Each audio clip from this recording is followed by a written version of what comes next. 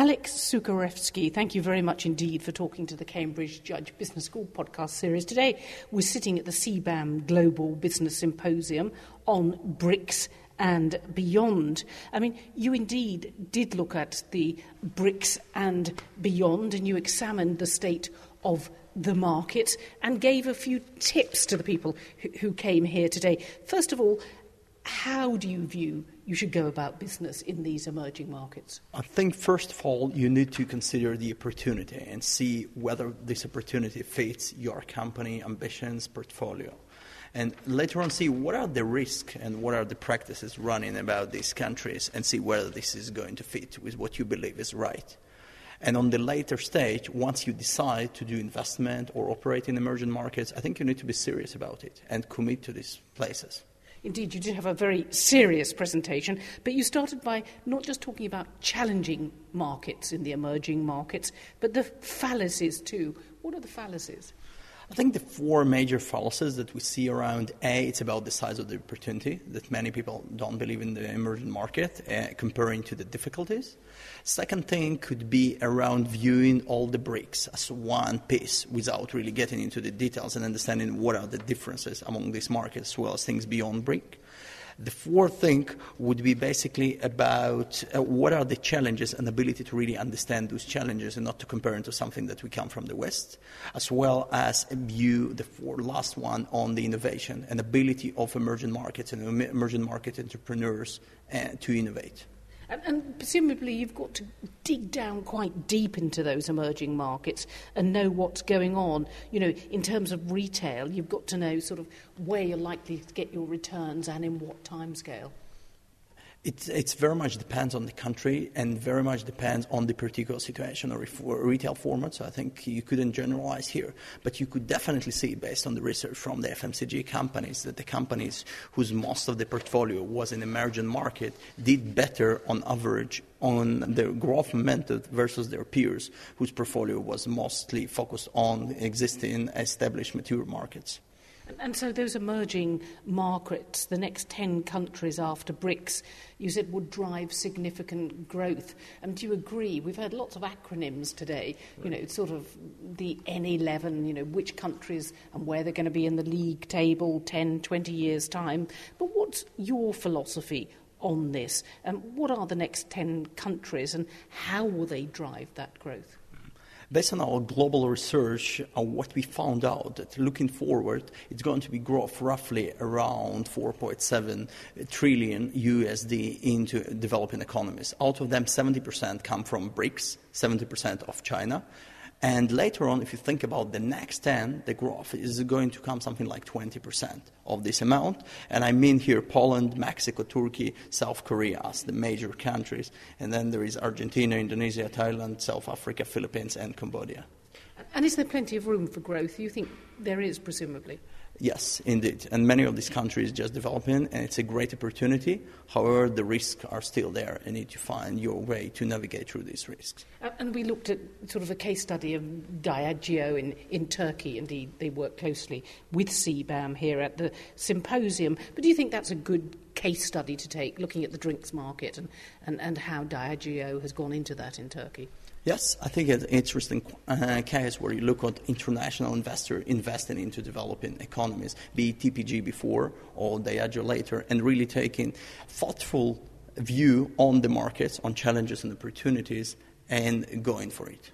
One of the interesting things you said was you looked at Russia and you said it's just beginning to discover things that are already second nature in Brazil. And Brazil did bring its paw up to make them, just tip that 51% balance that are now deemed to be middle class. That was significant. And are people learning from looking elsewhere and seeing how they've gone about their growth and almost, if you like, the ethics involved in that growth? Right. Because if you look at Brazil today, the difference between Brazil and Russia, that Russian modern trade is around 40%, while Brazil it's already 70%, while local players buying some parts of multinationals are considering.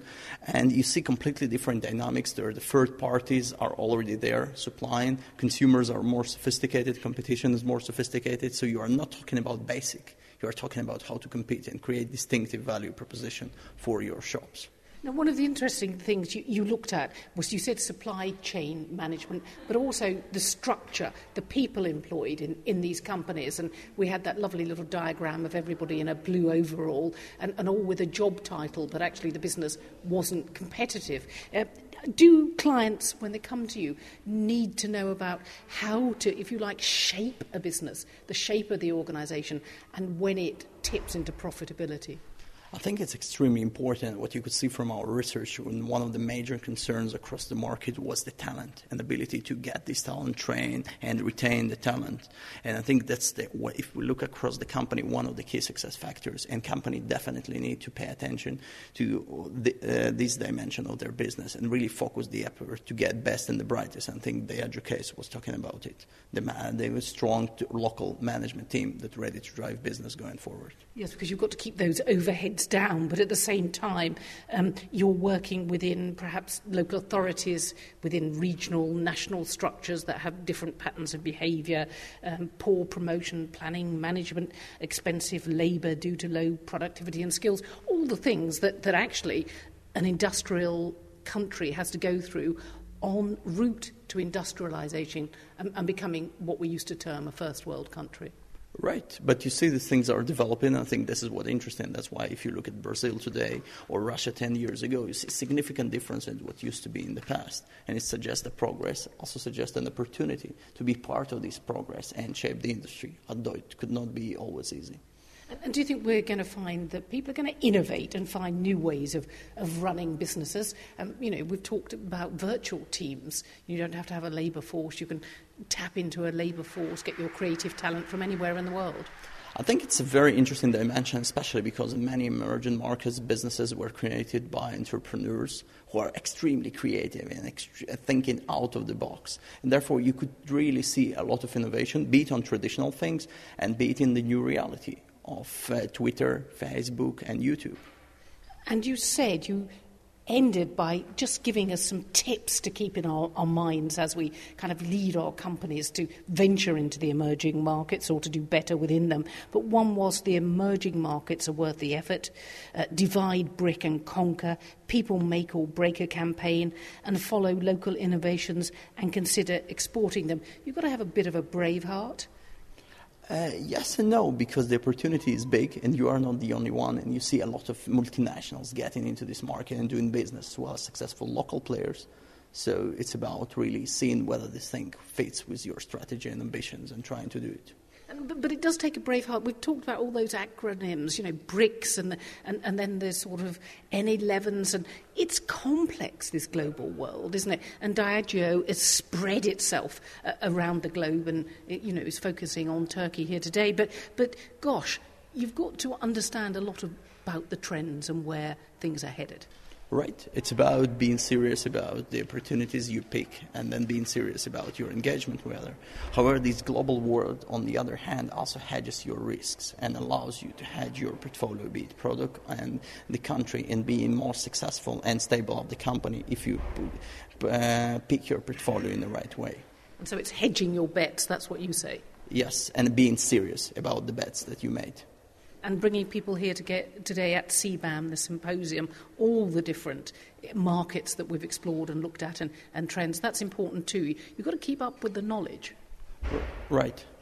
You need to look at the people, talk to people, be local in the places where you operate to really understand what's going on there on the surface and beyond the surface.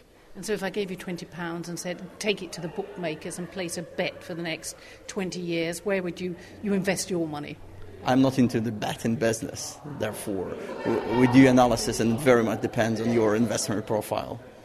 Alex Sukharevsky, thank you very much indeed for talking to the Cambridge Judge Business School podcast series today here at the CBAM Global Business Symposium on BRICs and beyond. Thank you very much. Pleasure for being here, and thank you for inviting.